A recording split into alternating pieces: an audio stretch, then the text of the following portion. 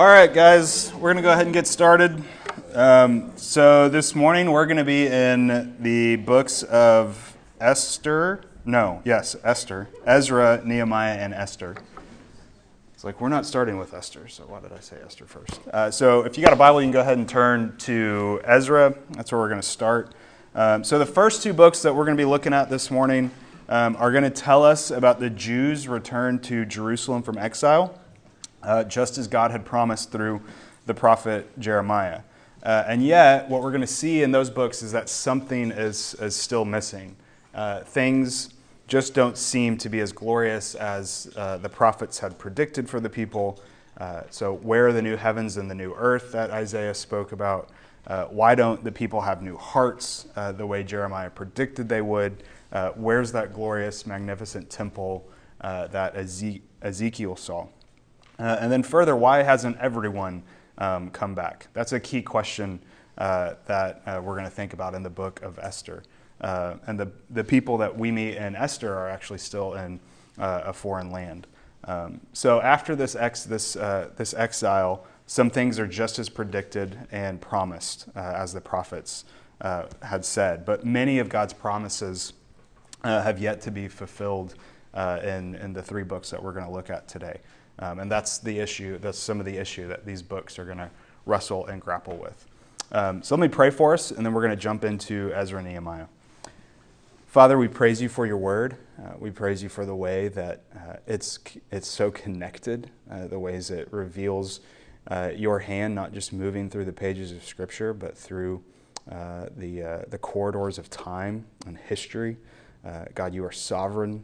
You are moving, even when we can't see it, even when we don't know it. And these books will reveal that to us. And so, Father, we pray as we look at these three books today, we'd be comforted and find great confidence in your providential hand and your goodness and your sovereignty to preserve your people and to provide a king for us in Christ. It's in his name we pray. Amen. All right, so we're going to start with Ezra and Nehemiah, and then we're going to take on Esther at the end of class. So Ezra and Nehemiah originally, they would have constituted one book, so we're going to treat them that way today. So we're going to kind of just treat Ezra and Nehemiah as one book, look at both of them together. Many think it was the priest Ezra who assembled Ezra and Nehemiah, and together both books cover about 100 years of Israel's history. So 539 BC to 433 BC. That's the time range that we're in. The Jews are beginning their return to Jerusalem. And then Ezra's first 6 chapters tell the story of the first wave of Israel's exiles who are granted permission by the Persian king Cyrus to return to Judah and rebuild the temple in the years 539 to 516 BC. So the first 6 chapters are going to cover that range. And then the last 4 chapters tell the story of the second wave who returned nearly 60 years later with Ezra, who the new king of Persia commissions to reinstitute God's law among the people. And then Nehemiah is going to focus on both waves returning to rebuild the walls of Jerusalem. So Ezra is kind of focusing on the temple, the law, and then Nehemiah is going to focus on rebuilding the walls around Jerusalem. So Ezra and Nehemiah really is a story of kind of renewed hope for the people of Judah. It's important to remember this historical context for Ezra and Nehemiah. The southern kingdom of Judah had been exiled in 586 BC when Nebuchadnezzar and the Babylonian Empire marched into Jerusalem, destroyed it, tearing down the walls, ransacking the temple, burning it to the ground, carrying tens of thousands of Jews away as captives to Babylon. And then about 50 years later, the Babylonian Empire itself actually falls to Cyrus, the king of the Persian Empire. And then Cyrus begins to kind of unwittingly fulfill earlier Old Testament prophecies as he permits God's people to return to the land, thus ending the 70 years of exile that Jeremiah would have prophesied about in Jeremiah 25:11-12. Lots of Old Testament prophecies that we could go back and look at today if we had the time. I'll kind of just throw some of those at you here a little bit later. It'd be good for you to jot those down, look at them later today. So Ezra picks up the story kind of right on the heels of this historical context. And that's actually where he starts the book. So if you turn to Ezra chapter 1, verses 1 to 4, he gives us this historical context that's necessary. So remember, the Jews had been in exile for 70 years, and now we read this in the first 4 verses. In the first year of Cyrus, king of Persia, that the word of the Lord by the mouth of Jeremiah might be fulfilled, the Lord stirred up the spirit of Cyrus, king of Persia, so that he made a proclamation throughout all his kingdom and also put it in writing. Thus says Cyrus, king of Persia, the Lord, the God of heaven, has given me all the kingdoms of the earth, and he has charged me to build him a house at Jerusalem, which is in Judah. Whoever is among you of all his people, may his God be with him, and let him go up to Jerusalem, which is in Judah, and rebuild the house of the Lord, the God of Israel. He is the God who is in Jerusalem. And let each survivor, in whatever place he sojourns, be assisted by the men of his place with silver and gold, with goods and with beasts, besides freewill offerings for the house of God that is in Jerusalem. So you can imagine that this is a time of real excitement and hope for God's people. This pagan king is allowing them to return to their land and worship God. Actually, many people think that Psalm 126 was written during this time, so that would be a good one to jot down, look at later. It talks just about the Lord's goodness to his people for allowing them to return to Zion. So Psalm 126. So after the trauma of the exile, the people are reminded that God is still faithful to his age-old promises. The nation's been kind of resurrected, so to speak, and the Mosaic covenant has been reestablished among the people. But those glorious realities of the new covenant, they're not being realized yet and really in the hearts of the people. And God's final kingdom is still in the future. There's a greater work still to come. So we can summarize Ezra and Nehemiah kind of like this. You should be able to see that on your handout, right there on the front. God proves his covenant commitments by restoring his people, the temple, true worship in Jerusalem. But an even greater restoration project awaits. So in one sense, Ezra and Nehemiah, it's really about all this restorative work that's happening, physical restoration of the land, and yet it's going to point to an even greater restoration project that's still to come. So the return from exile was really exciting, but it wasn't all that it was expected to be for the people. We're back in the land now, but we're not in the new heavens and the new earth that Isaiah would have seen. Instead, we get kind of an exile in the land. They're in the land, but they're still kind of spiritually exiled. That's kind of what we saw last week in the book of Chronicles. Some people seem to have new hearts, but not everyone. And we have a new temple, but it's not the picture of glory that Ezekiel saw. And it leaves us all kind of longing for something more, right? There must be something greater, something more to come. So thinking back to Daniel, the 70 years have finished. So the physical exile is done, but the 77s until the Messiah arrives have only really just started. And so this spiritual exile continues. And so I think as we read these two books, I think it's helpful to read with a kind of eschatological expectancy. Eschatological expectancy. I didn't put that on your handout.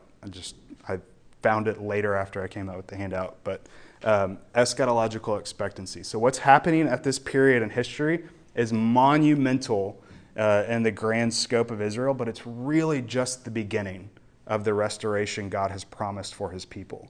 So there's a kind of looking forward that the people have, even as they're celebrating God's faithfulness to them in the present.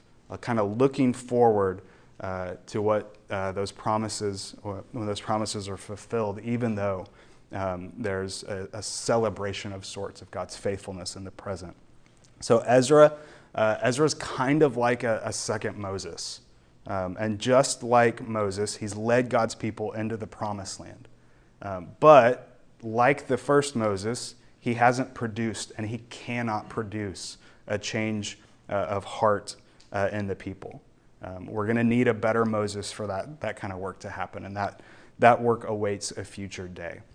So let's walk through Ezra, Nehemiah, and I'm just going to point out some of the texts that most clearly demonstrate some of these key themes, and then I'm going to try to orient you to the chronology of all that's going on along the way. So point A there, God sovereignly initiates and the people respond.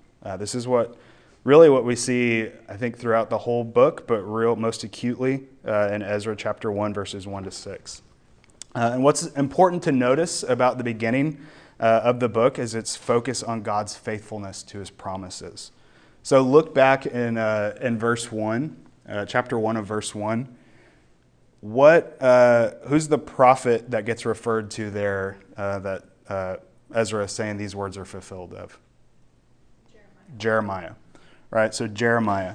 In Jeremiah 25, Jeremiah prophesied that the exile would only last 70 years, and then just as promised, 70 years later, God moved in Cyrus's heart to allow the Jews to return home.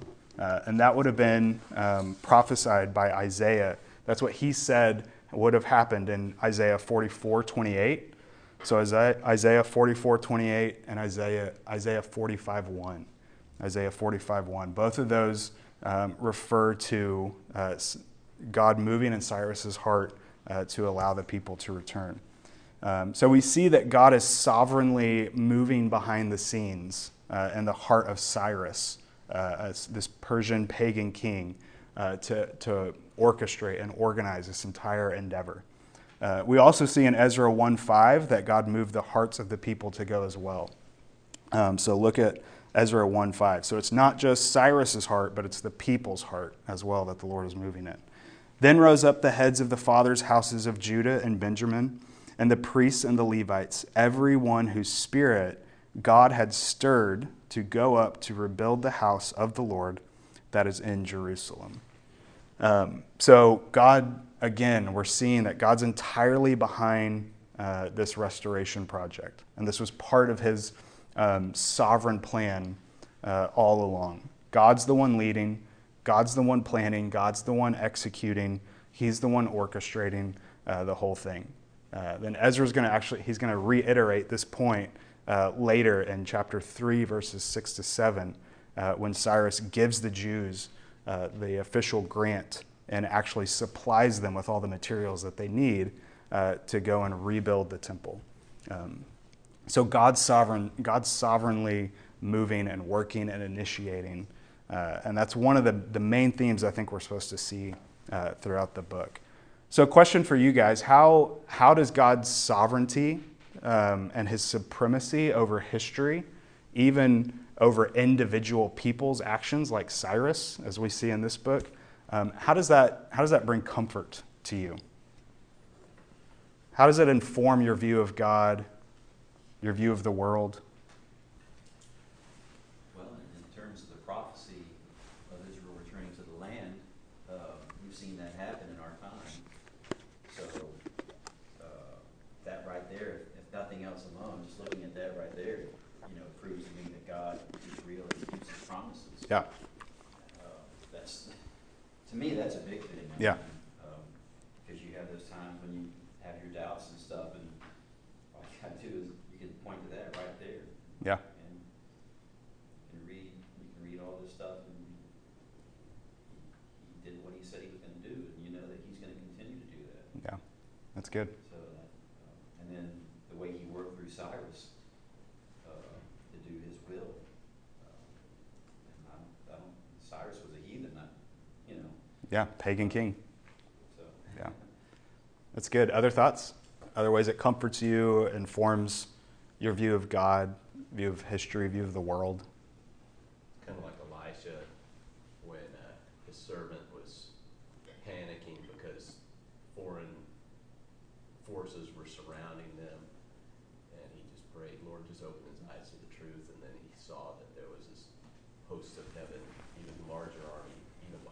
Yeah.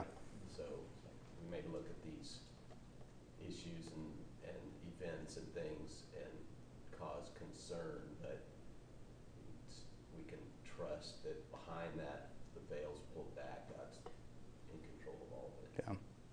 Yeah. Also, sovereignty over the timing of things. As you were talking, I was just thinking that we need to pray that, like, say, for Putin, that God would stir in his heart to Yeah. do such and such, but then still trust his timing. Yeah. Yeah, that's good. Any other thoughts? It's just a reminder to me that there's several places where we can look in life. We can look at ourselves, we can look at others, we can look at circumstances. But if we don't look to the God that does rule over all and trust his word, it's easy for us to worry and be anxious and troubled in our hearts. But to look to him, to trust that the circumstances, I can't interpret life through circumstances. I have to interpret life through who he is and what he does. Yeah. Yeah. Yeah, so I hope you're seeing that, even when we have like kind of this big theological concept, God's sovereignty, it's actually supposed to have effect and application to our hearts here and now. And I think that's one of the things that we see throughout the book of Ezra, that God's sovereignty is supposed to lead to our comfort, our confidence in God and his promises and his rule over history and time and people and our own hearts and circumstances as well. So as you're reading books like Ezra, Nehemiah, and seeing God move behind the scenes, that should elicit comfort in your own heart and praise to God for his sovereign rule. All right, letter B, second part there. The people return and rebuild. This is really the first 6 chapters of the book. So over those 6 chapters, we see God begin to provide piece by piece all that the people need to rebuild their community. So starting in chapter 1, verse 7, Cyrus the king also brought out the vessels of the house of the Lord that Nebuchadnezzar had carried away from Jerusalem and placed them in the house of his gods. So Cyrus gives all of these things back to the Jews, and this would have been no small thing. It probably included the golden altar, the golden table, the golden lampstands, golden basins, massive bronze pillars, stands, basins so large, so big that they couldn't even be weighed, as described in 1 Kings 7. So this was enormous wealth, and they were irreplaceable items, and God has miraculously, sovereignly again, restored them to the people so that they could reinstitute proper temple worship. And then look at chapter 2, verse 2. Here we're getting introduced to some important people in the story of Ezra and the people of Judah. And that first name there in chapter 2, verse 2, Zerubbabel, is really, really important. And we're going to see his name pop up again as one of the foremen who's overseeing the construction of the temple in chapter 3, verse 8. Now, what's significant about Zerubbabel is that he was the grandson of King Jehoiachin, who was the penultimate king of Judah at the time of the first exile, when Nebuchadnezzar and the Babylonians had sieged the city and carried the people off into exile. So at the end of 2 Kings 32, he's the king that ends that narrative. And we find his grandson Zerubbabel is serving as the governor of Judah at the time that Cyrus allowed them to return. So though Zerubbabel is Judah's kind of political leader at this time, he's also Cyrus's political subject. But being the grandson of a former king of Israel puts Zerubbabel in the direct line of who? David, right? It would have put him in the direct line of King David, to whom God had promised in 2 Samuel to establish a throne that Israel's true king would rule from forever. And then Matthew, in the Gospel of Matthew, he picks up this theme, showing how that promise that God started in 2 Samuel 7 culminates in the long-awaited Messiah, Jesus Christ. So if you remember Matthew's genealogy that he starts his gospel with, guess whose name pops up in that genealogy? Zerubbabel. Yeah, we can all, Zerubbabel. So it's a fun name to say, too. So again, Zerubbabel, right, these names that we're seeing in these historical books are really, really important. Zerubbabel is not a name that we should skip over. Matthew doesn't skip over that name. The biblical authors are not skipping over that name. The fact that this guy is the one leading God's people back to the promised land means that God is still committed to his covenantal promises, and that line leading to the Messiah, leading to Jesus Christ, is still intact. So Zerubbabel, super important name. Another important, significant figure in the book is also there in chapter 2, verse 2. The next name that comes right after Zerubbabel, Jeshua. We're also going to see his name pop up in chapter 3:8, right alongside Zerubbabel's name, again, as the temple's being rebuilt. And you'll notice if you skip down to chapter 2, verse 40, starts talking a little bit more about some of the other people involved in this return to the land. You'll see the Levites there. And you'll notice there that Zerubbabel is a Levite. And he's functioning, even in 3:8, if you flipped over there, he's functioning as the high priest of the people of Judah, which means that along with the line of the kings, with Zerubbabel, the line of priests is also being restored and preserved. So it's the priests who would have made atoning sacrifices and would have led the people into worship in the temple. And so the restoration of the priesthood is critical for restoring the people to a right relationship and to right worship with God. And then, of course, we know from the book of Hebrews later in the New Testament that it's this priesthood that necessarily pointed forward to a greater priest to come because the blood of bulls and goats could not take away the sins of the people. So don't miss what Ezra's doing here. Don't miss how he's connecting this kingly figure of Zerubbabel and this priestly figure in Jeshua, and then putting them side by side in his narrative to show how God is providing for his people, how he's revealing his covenant commitments to the people, how he's preserving the priestly line and the kingly line that's going to get us to Jesus. And how all of this is really pointing us forward toward that greater priest king to come, our Messiah, Jesus Christ. So Zerubbabel and Jeshua, those guys are huge in the storyline here. Other things needed for worship besides priests are an altar and a temple. And that's also what Ezra is going to focus on in his book. So we read of their construction in chapters 3 to 6. After some opposition from unfriendly neighbors, which you could read about in chapter 4, the work gets completed in around 516 BC, a little over 20 years after the people's return. And with the temple complete, they finally celebrate Passover again in chapter 6, verse 22. So you can flip over there. Chapter 6, verse 22. And they kept the feast of unleavened bread 7 days with joy, for the Lord had made them joyful and had turned the heart of the king of Assyria to them, so that he aided them in the work of the house of God, the God of Israel. So you can hear God's sovereign superintending of time and of people and the hearts of the people there again. And it's only fitting that worship would resume in the land at the temple with a Passover meal after God brought the people out again from under oppression by the Gentiles. So it's very, very similar to that first Passover meal back in Exodus. But not everything is all right with the people. So look back at chapter 3. chapter 3, verse 10.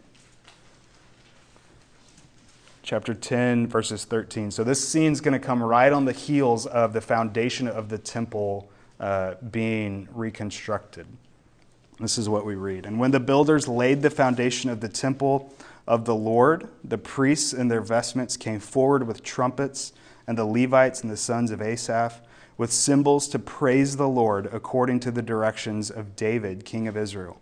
And they sang responsively, praising and giving thanks to the Lord. For he is good, for his steadfast love endures forever toward Israel. And all the people shouted with a great shout when they praised the Lord, because the foundation of the house of the Lord was laid. But many of the priests and Levites and heads of fathers' houses, old men who had seen the first house, wept with a loud voice when they saw the foundation of this house being laid, though many shouted aloud for joy, so that the people could not distinguish the sound of the joyful shout from the sound of the people's weeping. For the people shouted with a great shout, and the sound was heard far away. All right, so you got two kinds of responses. You've got joy and sorrow. So why do you think some of the people were weeping?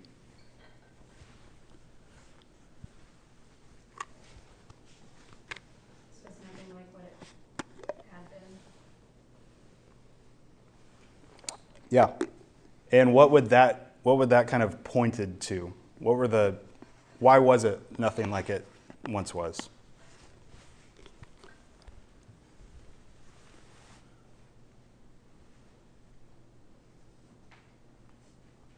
Because it was the sin that led to the destruction of the temple. Yeah, exactly. And so those older Jews there, right? They're remembering their unfaithfulness that would have caused this in the first place. So the temple meant so much, as we've already discussed. But some in the midst could remember what the first temple had looked like. It had only been destroyed 50 years earlier. So they knew what it was like. And this new temple didn't come close to what God's people knew before. And while there was great joy and elation at God's covenant faithfulness to them, the temple was also a stark reminder of their sin and its consequences. And while that was discouraging for them, it was also a sign to them that God wasn't finished. God wasn't finished with them. He still had greater things to come. Their tears testified that they were still longing for and anticipating a greater fulfillment to come. Something greater than the temple was to come. Just as Jesus would have said about himself, right, in Matthew 12:16. And I think their tears, that response of the people, is reminding us, reminding them that something greater is to come. Letter C, the people sin and repent. So Ezra 7-10. At the beginning of chapter 7, the story is going to take a big leap forward in time. Now we're in 458 BC. So this is about 60 years after the temple's completed. And here Ezra is leading a second wave of exiles back to Jerusalem. And we learn from Ezra, we learn a little about Ezra in chapter 7, verses 9 to 10. So look there.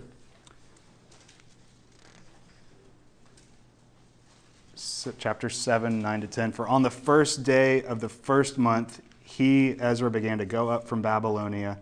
And on the first day of the 5th month, he came to Jerusalem, for the good hand of his God was on him. Again, you're hearing theme of sovereignty there. Good hand of his God was on him.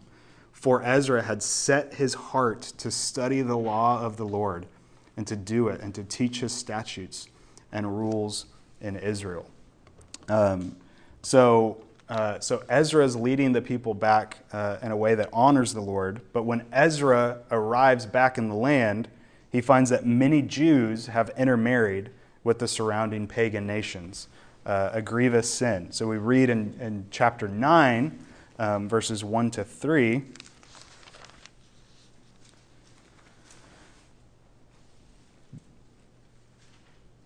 the people, this is starting with the quotation there. The people of Israel and the priests and the Levites have not separated themselves from the peoples of the lands with their abominations, from the Canaanites, the Hittites, the Perizzites, the Jebusites, the Ammonites, the Moabites, the Egyptians, and the Amorites. For they have taken some of their daughters to be wives for themselves and for their sons, so that the holy race has mixed itself with the people of the lands. And in this faithlessness, the hand of the officials and the chief men has been foremost. As soon as I heard this, I tore my garment and my cloak and pulled hair from my head and beard and sat appalled. Note that reference to the holy race there. Literally, the word race is seed. And remember God's promise in Genesis 3:15 that he would raise up a seed to crush the serpent's head. So Israel was the carrier of that seed promise. If they assimilated into pagan culture and abandoned their unique relationship with the true God, they really risked losing that promise. So if Satan's not going to be able to kind of kill God's people off through exile, then he's going to try to corrupt them instead. And we see that corrupting happening here in chapter 9. So what happens? What's Ezra's response to the people's sin? Well, in chapter 9, verses 6 to 15, we see that Ezra prays. Ezra's response is prayer. He acknowledges the people's sin, and then he acknowledges God's holiness. So chapter 9, verses 6 to 15, here's Ezra's prayer. "O my God, I am ashamed and blush to lift my face to you. My God, for our iniquities have risen higher than our heads, and our guilt has mounted up to the heavens. From the days of our fathers to this day, we have been in great guilt, and for our iniquities, we, our kings and our priests, have been given into the land of the kings of the lands, to the sword, to captivity, to plundering, and to utter shame, as it is today. But now, for a brief moment, favor has been shown by the Lord our God to leave us a remnant and to give us a secure hand within his holy place, that our God may brighten our eyes and grant us a little reviving in our slavery. For we are slaves, yet our God has not forsaken us in our slavery, but has extended to us his steadfast love before the kings of Persia, to grant us some reviving, to set up the house of our God, to repair its ruins, and to give us protection in Judea and Jerusalem. And now, O our God, what shall we say after this? For we have forsaken your commandments, which you commanded by your servants, the prophets, saying, the land that you are entering to take possession of it is a land impure with the impurity of the peoples of the lands. With their abominations they have filled it from end to end with their uncleanness. Therefore do not give your daughters to their sons, neither take their daughters for your sons, and never seek their peace or prosperity, that you may be strong and eat the good of the land, and leave it for an inheritance to your children forever. And after all that has come upon us for our evil deeds and for our great guilt, seeing that you, our God, have punished us less than our iniquities deserved, and have given us such a remnant as this, shall we break your commandments again and intermarry with the peoples who practice these abominations? Would you not be angry with us until you consumed us, so that there should be no remnant, nor any to escape? O Lord, the God of Israel, you are just, for we are left a remnant that has escaped as it is today. Behold, we are before you in our guilt, for none can stand before you because of this." So note the gravity of Ezra's confession and how he understands rightly the consequences of sin and the justice of God. You see that there in the way that the prayer ends in verse 15. In chapter 10, the people, in God's graciousness and kindness, they repent of their sin. And it's more than a mere acknowledgement of sin or of just feeling bad or feeling guilty. They actually take action to undo their sin and then to restore themselves in right behavior to God. They work to re-separate themselves from the surrounding nations.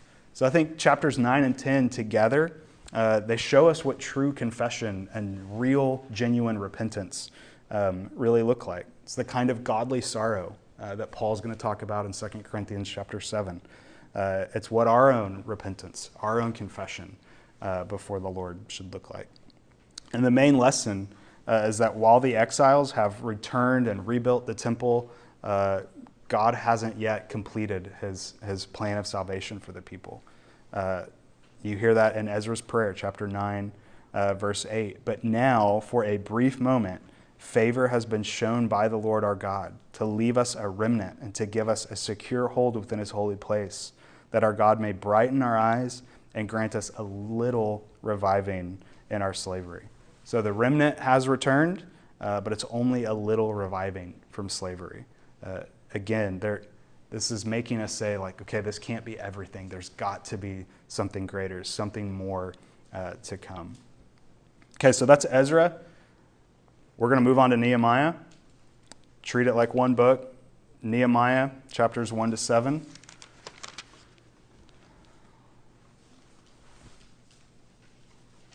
So Nehemiah, we have another reestablishing of the people back in the land. So nearly 100 years after the first exiles returned, Jerusalem's walls are still broken down. So remember, we were talking about the temple, talking about the reestablishment of the law in Ezra. Nehemiah is going to turn to Jerusalem's walls.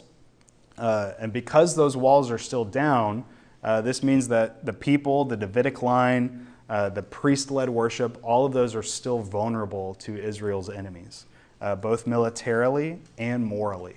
So when Nehemiah, a government official serving the Persians in Susa, hears about this, he weeps, and just like we saw Ezra doing just a second ago, he sets himself to prayer. And what's interesting about his prayer in chapter 1, which starts there in verse 4, is that, like so many other prayers in the Bible, guess where Nehemiah starts? He starts with confession of sin. All right, so look at verses 6 to 7. There in chapter 1. Let your ear be attentive and your eyes open to hear the prayer of your servant, that I now pray before you day and night for the people of Israel, your servants, confessing the sins of the people of Israel, which we have sinned against you. Even I and my father's house have sinned. We have acted very corruptly against you, and have not kept the commandments, the statutes, and the rules that you have commanded your servant Moses. And then in verses 10, 11, if you just move your eyes down a little bit, he's going to ground this request and this confession upon God's glory. So verses 10 to 11, they are your servants and your people, whom you have redeemed by your great power and by your strong hand. O Lord, let your ear be attentive to the prayer of your servants and to the prayer of your servants, who delight to fear your name, and give success to your servant today, and grant him mercy in the sight of this man. So just like so many other prayers that we've seen in the Old Testament, think back to Moses' prayers, Daniel's prayers, even Ezra's prayers that we just read about. The ultimate goal in prayer is that God might be glorified in how he provides for his people, how he fights for his people, how he gives to his people. In chapter 2, Nehemiah is going to travel to Jerusalem about a decade after Ezra would have returned. And when he gets there, he leads the people to rebuild the walls of the city. So listen to, you can flip over to chapter 2, verses 17 to 20. Chapter 2, verses 17 to 20. Then I said to them, you see the trouble we are in, how Jerusalem lies in ruins with its gates burned. Come, let us build the wall of Jerusalem, that we may no longer suffer derision. And I told them of the hand of my God that had been upon me for good, again, sovereignty, and also of the words that the king had spoken to me. And they said, let us rise up and build. So they strengthened their hands for the good work. But when Sanballat the Horonite and Tobiah the Ammonite servant and Geshem the Arab heard of it, they jeered at us and despised us and said, what is this thing that you are doing? Are you rebelling against the king? Then I replied to them, the God of heaven will make us prosper, and we his servants will arise and build. But you have no portion or right or claim in Jerusalem. So in chapter 3, they're going to begin the work. And then we see the Jews experience opposition from their neighbors. And we even heard some of that kind of foreshadowing of the opposition in those verses we just read.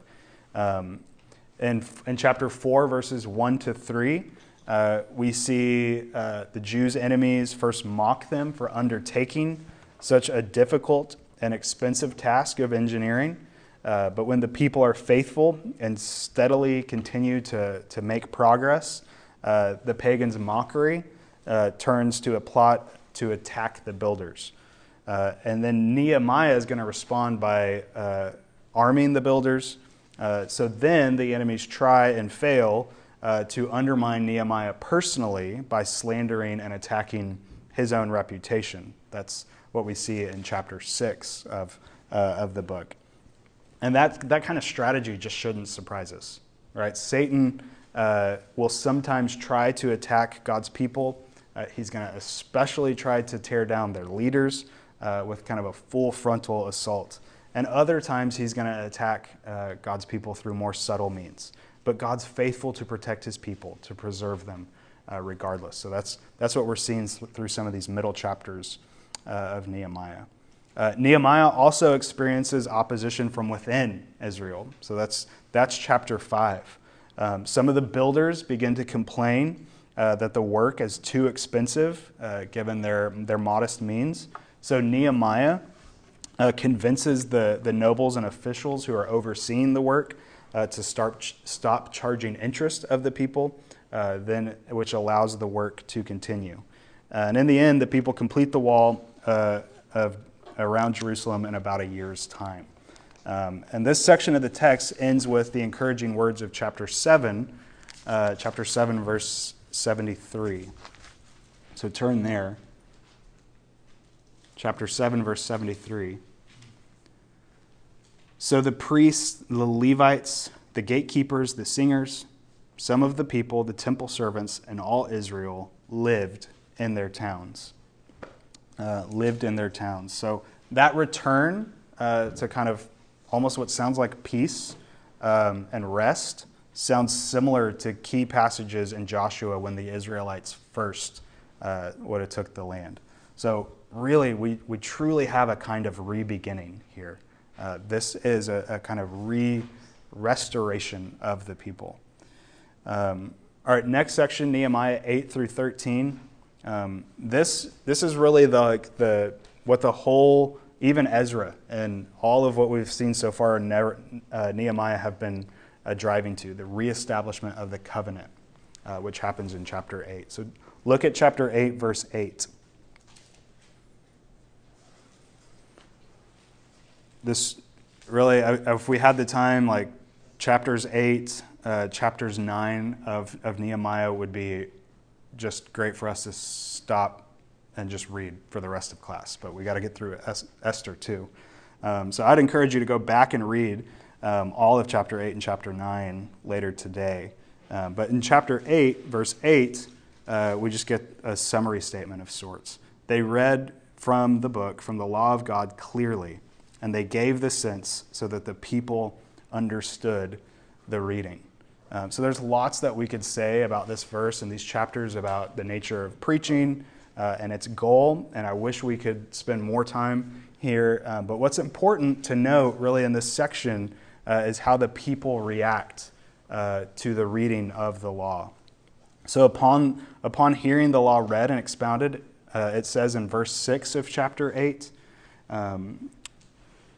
and Ezra blessed the Lord, the great God, and all the people answered, Amen, Amen, lifting up their hands. And they bowed their heads and worshiped the Lord with their faces to the ground. But then in verse 9, if you look over at verse 9, it says that the people again mourn and weep at the hearing of the law. So similar to that scene in Ezra, when the temple foundations are laid, the reading of the Mosaic Law is producing, again, joy and sorrow among the people. So they're realizing, again, that the law that is being read to them now is the very law that they have broken. But the priests told the people not to mourn but to celebrate at the reading of God's word. It seems that the people were rightly mourning their sin again, recognizing the consequences of their sin, and then rightly celebrating God's faithfulness to them and God's covenants, commitments to them, even in the very law that they had broken. So I think that, again, is just reiterating kind of the emotional reaction that we ought to have at God's word.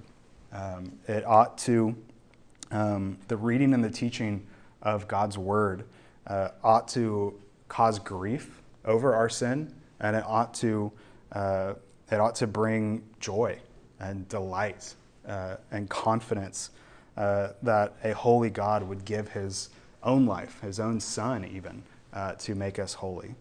So I think that's just a good diagnostic question for us to think about as we sit under the preaching of the word here in just a few minutes. Does the word that's being read and taught over us, does it cause you to grieve the weight of your sin? Does it lift your hearts in joy at the Savior that's been provided for us? I hope that we are all growing in those kinds of emotional reactions and responses to the word.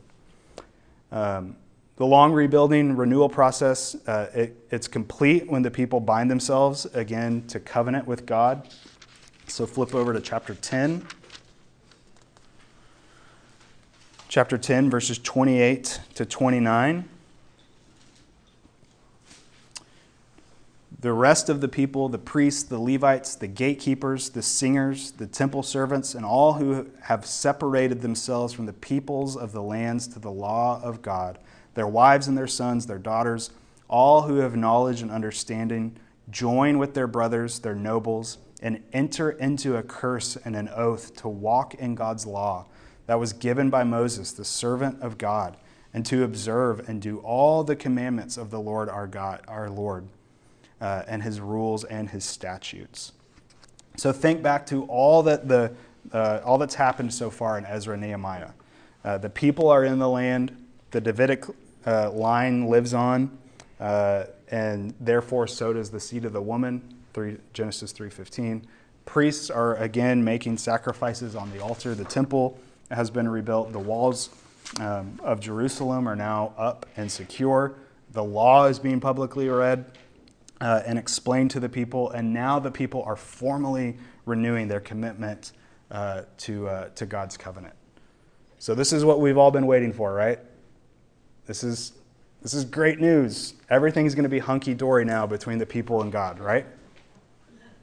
No, right? Sadly, no. This is going to be a big letdown for us as readers and for the Jews. So no sooner do the people renew this covenant with this wonderful language in chapter 10 than they break it again.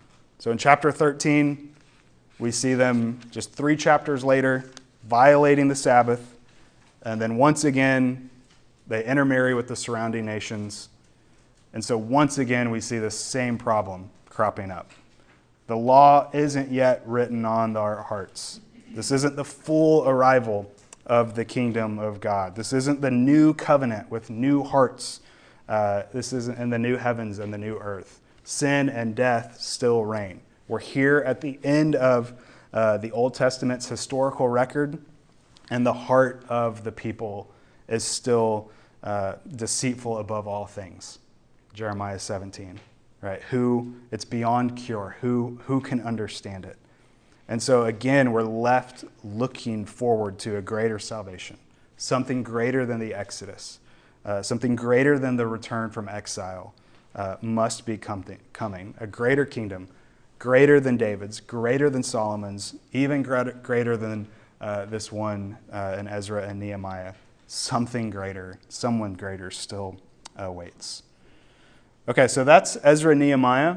Any questions on Ezra and Nehemiah, comments before we motor through the book of Esther? Which is also, these books are just so good. Any questions, comments on Ezra and Nehemiah? All right, we're going to move on to Esther. So Esther, next should be the next. Just turn your page from Nehemiah 13. That's Esther. So we're in the same time, just a different place now. So it's now in the 480s, 470s BC range, half a century after the return of the first wave, but before Ezra's return.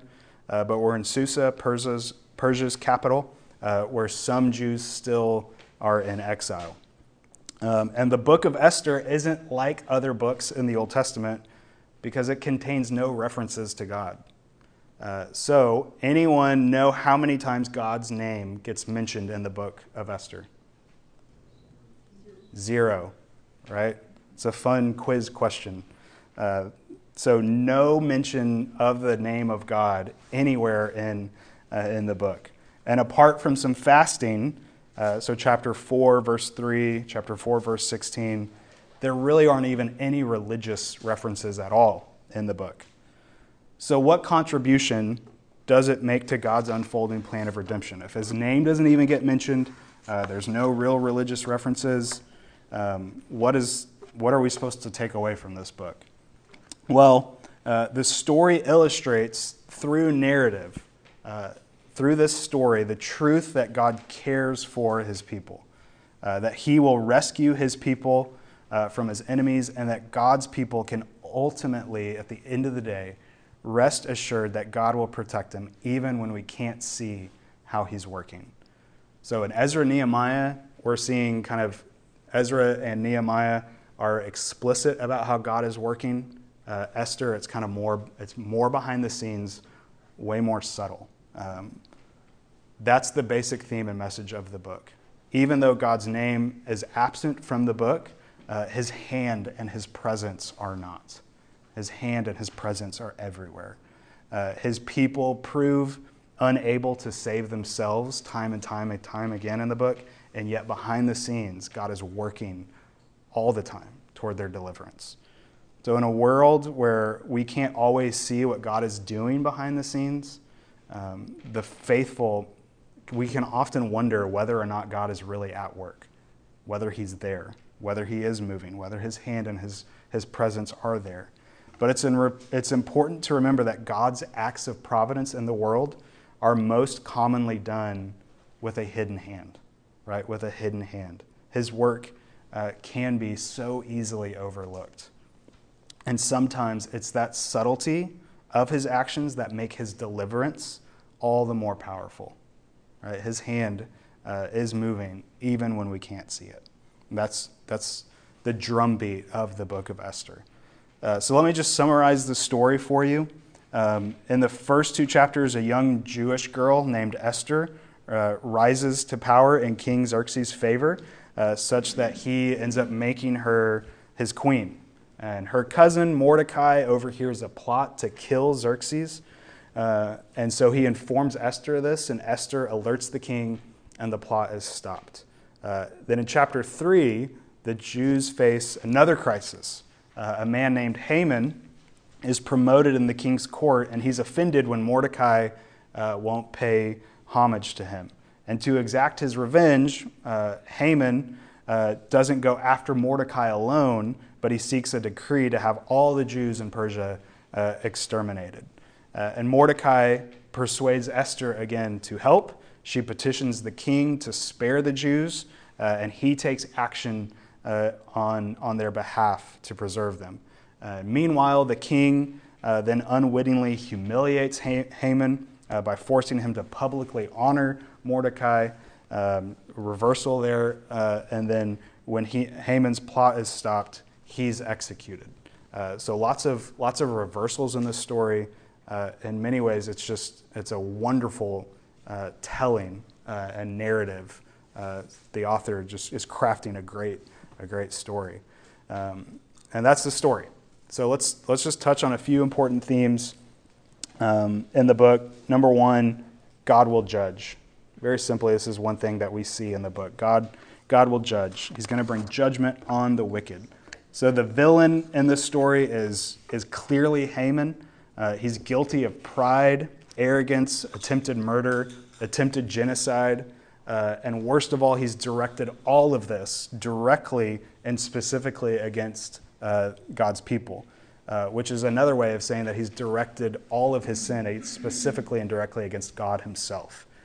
So his evil is not random or merely selfish. It's willful and intentional, and he's directed it against the people and the purposes of God. So many ways in the book, Haman just represents the enemies of God at large. But we see in the story that in God's providence, all of Haman's plans backfire on him. One after another, every plan backfires. Haman wants to humiliate Mordecai, but the king forces Mordecai to honor Mordecai publicly. Haman wants to murder Mordecai by impaling him on a pole, but the king executes Haman by impaling him on that very same pole. Haman wants to eliminate the Jews in a mass empire-wide genocide. Instead, God uses the occasion to allow the Jews to not only defend themselves, but then even to triumph over their enemies. So look at chapter 9, verse 2.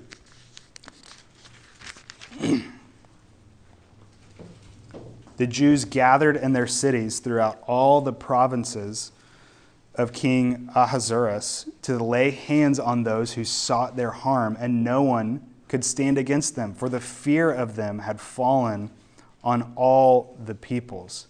So God does judge the wicked, sometimes even in this life. And that's what we see there in verse 2. And so we should have some peace about the trials and the opposition that we face in this life, confident that God is going to bring about justice.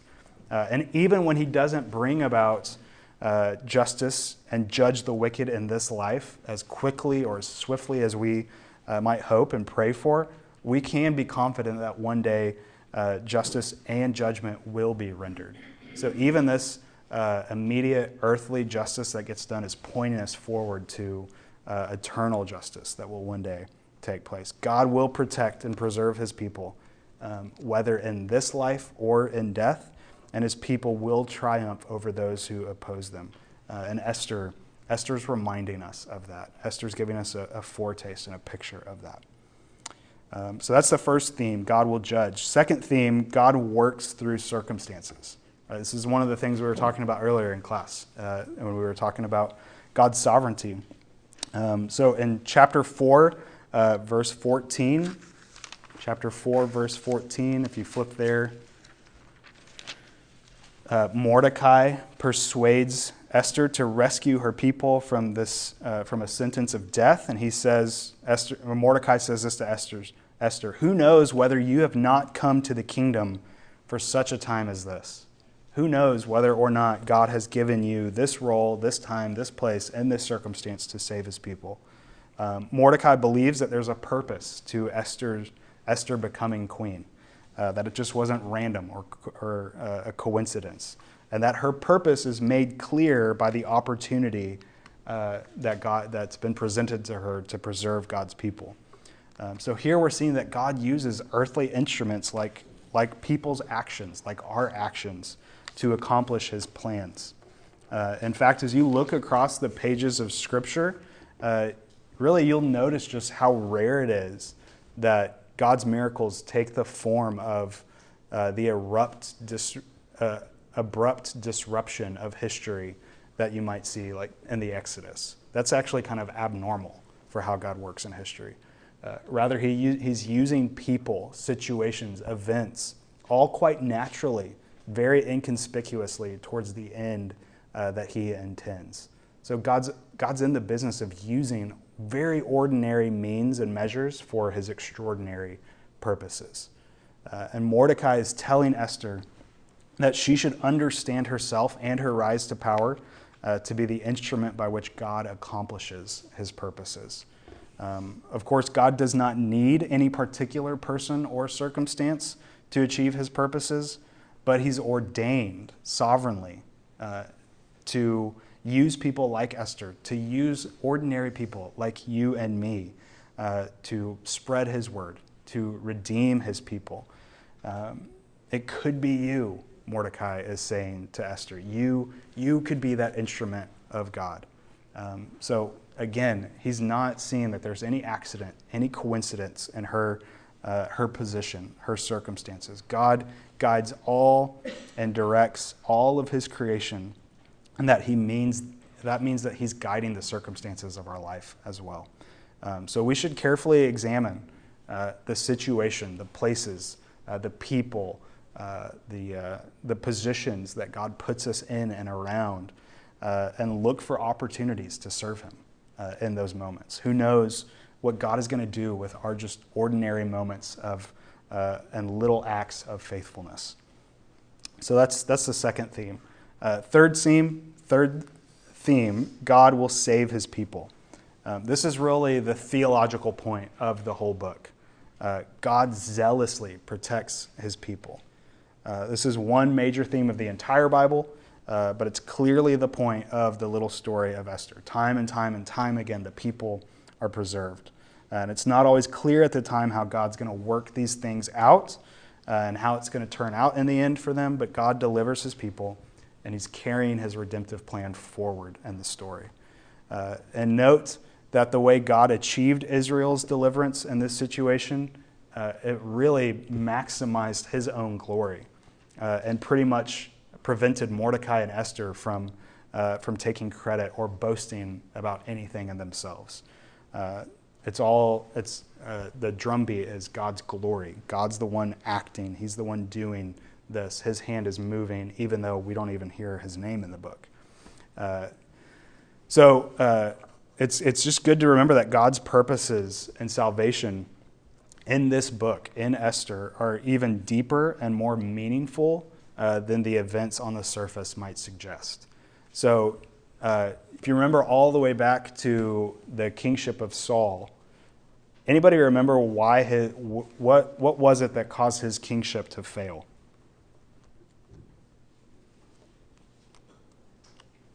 Saul's? Yeah. He wrongly sacrificed animals to God that he had captured before Samuel was there. Yeah. So he was commanded to totally destroy the Amalekites and their king Agag. So 1 Samuel 15. Well, we find out, and Saul fails to do that. Right? He doesn't totally wipe them out. Well, we find in chapter 2, verse 5 of Esther, that Mordecai is actually a distant descendant of King Saul. And then in 9:24, Haman is a distant descendant of King Agag. So again, you've kind of got like Saul versus Agag playing out in Esther. And in God's kindness, his rescue of his people results in the redemption for the line of Saul through Mordecai centuries after he disobeyed the command. So certainly, right, no accident, no coincidence there that these genealogical details are brought to light in this book.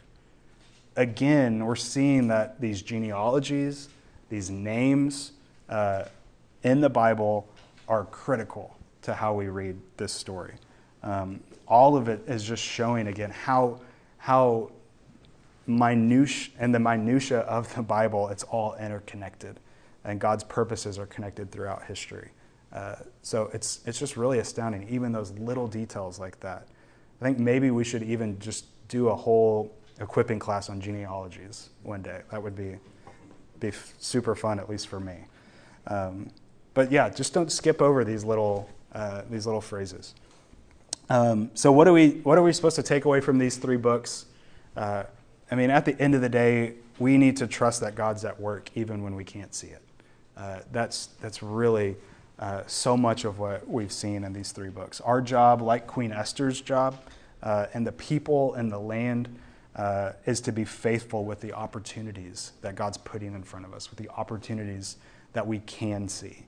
And ultimately, at the end of the day, we're dependent on God to secure that obedience as we see the failure of the people throughout Nehemiah, and that failure of the people, and even our own failure, is meant to point us forward to God's greater provision for us in Christ. All right. Any questions or final comments before I pray. I have one question. Yeah. I may not have time to do it, but, you know, at the end of Ezra, I guess, when they were supposed to put away their wives and children, that they had already married and all that. And so I'm just wondering what your take is on that. I mean, is it like in Joshua about, devoting to destruction? I mean, they didn't actually kill them or anything. I just think what. Yeah, I think it's an act of what passage exactly are you referring to, Catherine? The last chapter of Ezra, but maybe it's like. Yeah, chapter 10, those guilty of intermarriage confess their sin. Yeah, I think it's just, they're supposed to, they're called to be just put away their sin. And I think that's part of like the act of repentance that we're seeing, is that it's just not this, feeling bad or guilty over their sin, but it does require them to take some massive steps to correct that behavior. Wondering what that looked like. I mean, I presume that's sort of like divorce. They're going to get new wives from their own family. Yeah. But, I mean, I just wondered what sort of provision there is for them, or is there any provision for their wives and children under those circumstances? Yeah, that's a good question. I know the Old Testament law would have made those provisions for Israelites. But I can't think of anything off the top of my head for foreign wives or children. Anybody else know of anything? It's a good question. Yeah. All right, let me pray for us, guys. Father, we praise you for your word. We thank you for all that it creates in us, the emotions it stirs, the ways it's all interconnected.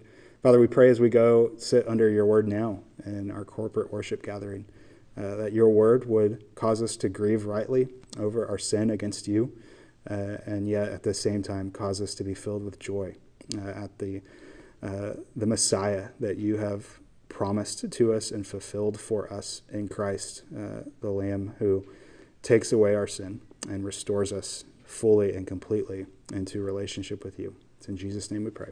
Amen.